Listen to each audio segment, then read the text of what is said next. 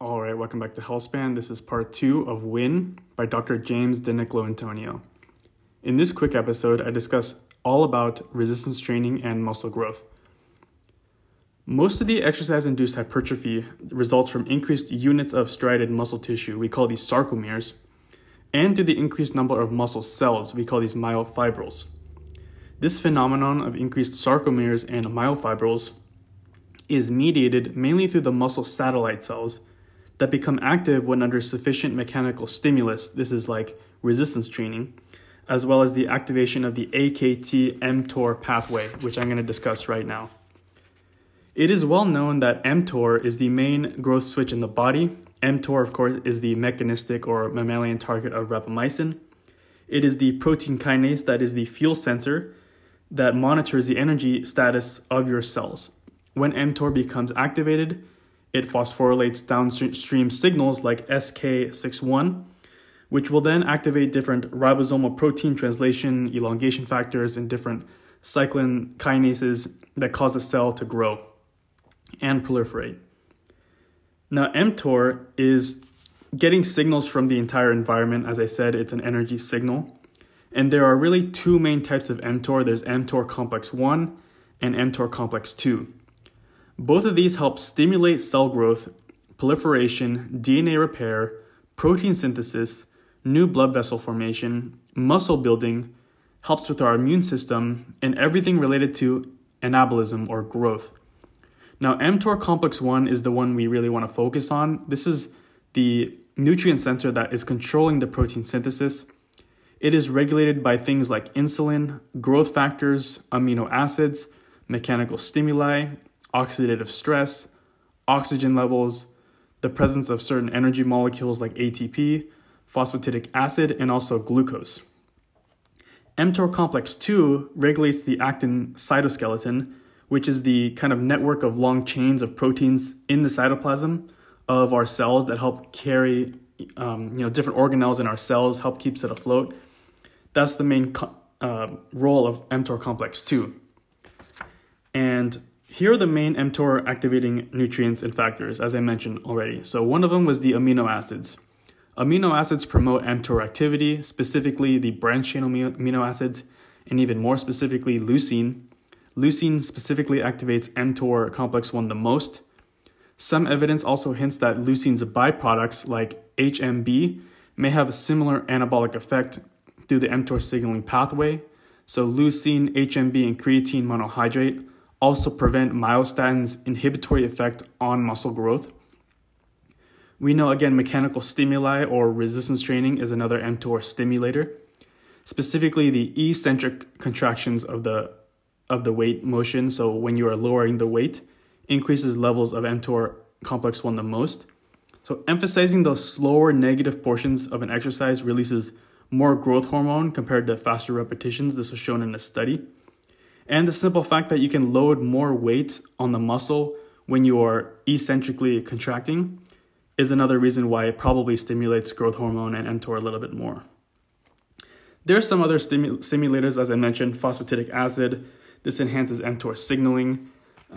Ursolic acid is another thing, stimulates mTOR after resistance training, which has been found in mice. And creatine, as I mentioned, also may potentially promote mTOR by increasing IGF-1 activity after exercise. Now, there is this mTOR paradox that is constantly in debate. Dysregulation of mTOR has been implicated in various cancers and other diseases, but the question is, if mTOR activation is so bad, then why is exercise one of the biggest things associated with health and longevity? The answer really lies in the tissue specificity of the mTOR expression. Now, this is something Gabrielle Lyon talks about all the time, is the tissue specificity of mTOR.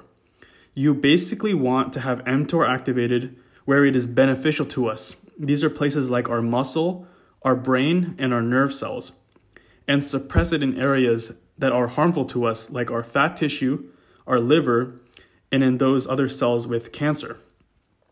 Exercise activates mTOR in the brain and promotes skeletal muscle mTOR, while simultaneously inhibiting mTOR complex 1 in the liver and fat cells. So it has a dual role. It is increasing mTOR where we want it, in our muscle, in our brain, and it is decreasing in areas we don't want it, which is in our liver and our fat cells. And this is exactly what we want. What's more, the mTOR complex 1 also has other benefits that may actually increase life expectancy, such as building muscle, burning fat, and regulating the immune response. mTOR also contributes to neuroplasticity, learning, and memory development. This is why it's so beneficial for our brain. So again, there's this paradox of mTOR, but we have to remember the difference between chronic mTOR stimulation versus acute, and also tissue specificity. Now, other factors contributing to muscle hypertrophy. In addition to mTOR, here are some other contributing factors to muscle hypertrophy. The first is cell swelling. So cell swelling or hydration stimulates the anabolic process by increasing muscle protein synthesis and decreasing its breakdown. This cell swelling is thought to be caused by the increased pressure against the membrane, which gets perceived as a threat, leading to more cellular repair and reinforcement. Now, cell swelling is maximized by heavy glycolytic exercises, which accumulates lactate. These are things like fast sprints or high-intensity interval training, as well as through blood flow restriction.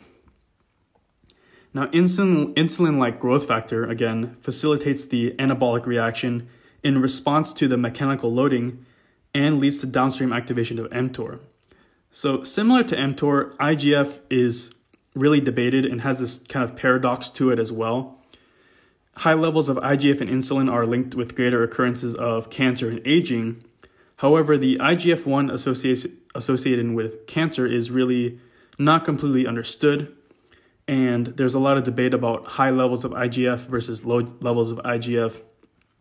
Low levels of IGF-1 may actually be more detrimental as you age, and you'll be more predisposed to muscle loss and bone fractures. So maybe as you get older, it's actually better to have higher levels of IGF-1.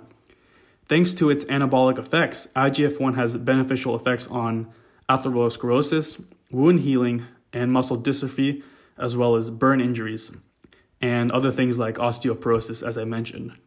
So IGF-1 can actually regulate glutathione peroxidase expression in vascular endothelial cells, and this has a protective effect on heart disease and vascular aging. In terms of the wound healing and burn injuries, we know IGF-1 really stimulates collagen synthesis and prevents aging of the skin. And in terms of our cognition, IGF-1 helps to prevent cognitive decline by promoting new brain cells. And this has really been shown in rats, like more brain cell growth in rats, and also improved in learning and memory, as I mentioned.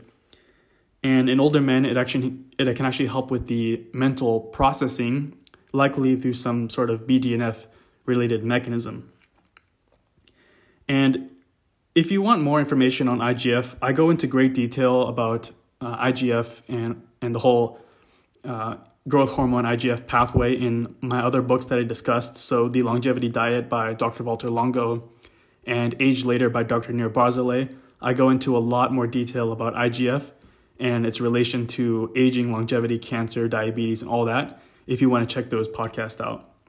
But for now, I want to move on to the androgen hormones. These are things like testosterone and estrogen.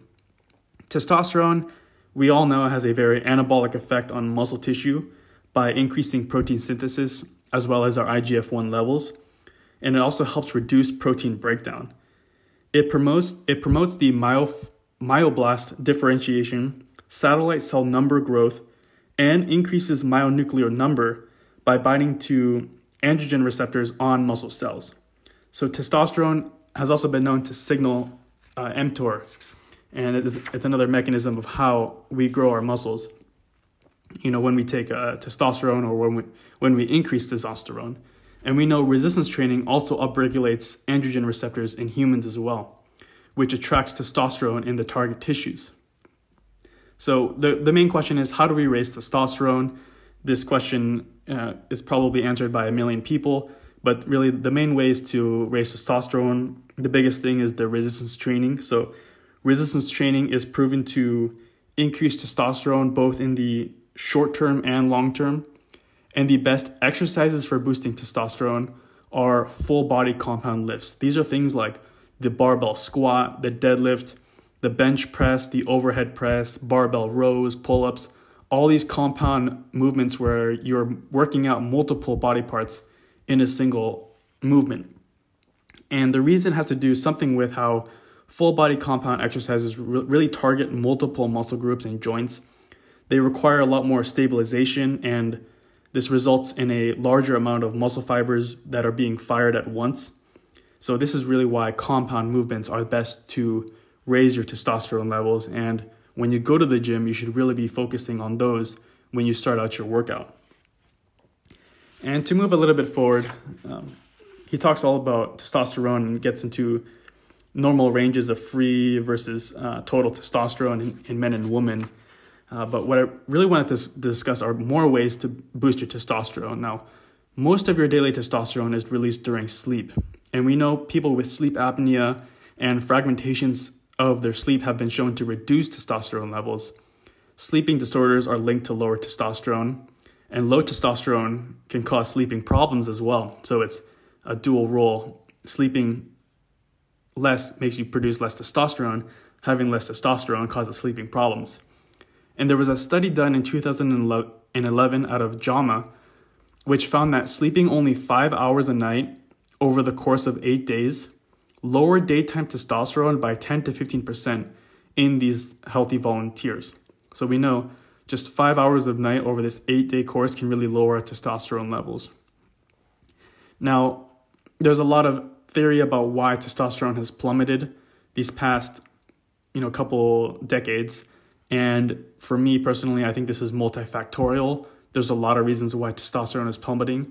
One of the biggest reasons, in my opinion, is the obesity epidemic. We know higher rates of obesity lower our testosterone. But there's this also prevailing theory that household chemicals, plastics, all these environmental toxins can actually lower testosterone by acting as these quote-unquote endocrine disruptors. And some of the most common household chemicals, these are things like BPA, phthalates, and other estrogenic compounds. They mimic estrogen in the body and can often cause hormone imbalances. These are things like, increased phthalate exposure. They are found in plastics and personal care products. These have been really shown to be associated with lower testosterone levels. And higher levels of phthalate reduced testosterone by 11 to 24% in adults between the ages of 40 and 60, and by 24 to 34% in children. So, be careful of what you put inside your body and also on top of your body and all these household, cleaning products as well. But I'm going to move forward. And again, you could spend hours and hours talking about testosterone, but he has this cool segment a couple pages later talking about the different types of muscle hypertrophy. So when you think about muscle hypertrophy, you have to keep things very simple and talk about the different types of muscle hypertrophy. So there's really two main ones. The first is the sarcoplasmic hypertrophy. So sarcoplasm is just the cytoplasm of a muscle cell. Sarcoplasmic hypertrophy promotes the volume of sarcoplasmic fluid in muscle cells, and it isn't accompanied by really significant strength gains, but the amount of potential blood and glycogen being stored in muscle increases, thus making, muscle look more inflated and bigger. This is the whole idea of hydration, and why you're low carb, you kind of seem really flat, is because you're not holding that much water and cell swelling, in the cell. And this is the whole idea of a pump. And there's also the myofibril hypertrophy. This proliferates the number of myofibrils. So those are the two main types of hypertrophy. Again, the sarcoplasmic or the cellular part, and the myofibril hypertrophy as well, which is the number of myofibrils. Now moving on to the very last segment is all about training for muscle growth and strength. I already mentioned, compound movements is what you really want to stick to, but I didn't really mention the whole idea of progressive overload, which I'll get to. So he talks about the story about an ancient Greek farm boy named Milo. So Milo lifted a calf every single day, and as the calf grew larger, Milo also got stronger. This is one of the origin myths of strength training and muscle hypertrophy, as it perfectly illustrates how adaptation to resistance training really works. If the calf would have stayed the same weight, the same size, then Milo wouldn't have gotten any stronger or bigger. There needs to be some sort of continuous stress, for the body to build an increasingly greater amount of muscle and strength. And lifting the same amount of weight won't work in the long run because it becomes too easy. And again, this is the whole idea of progressive overload and how progressive overload really leads to muscle growth. So progressive overload describes gradually increasing the amount of stress being placed on the muscle and the nervous system to build muscle and strength.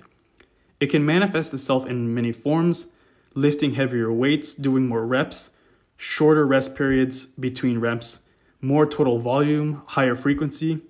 All of these can accumulate to can each individually have some sort of progressive overload effect.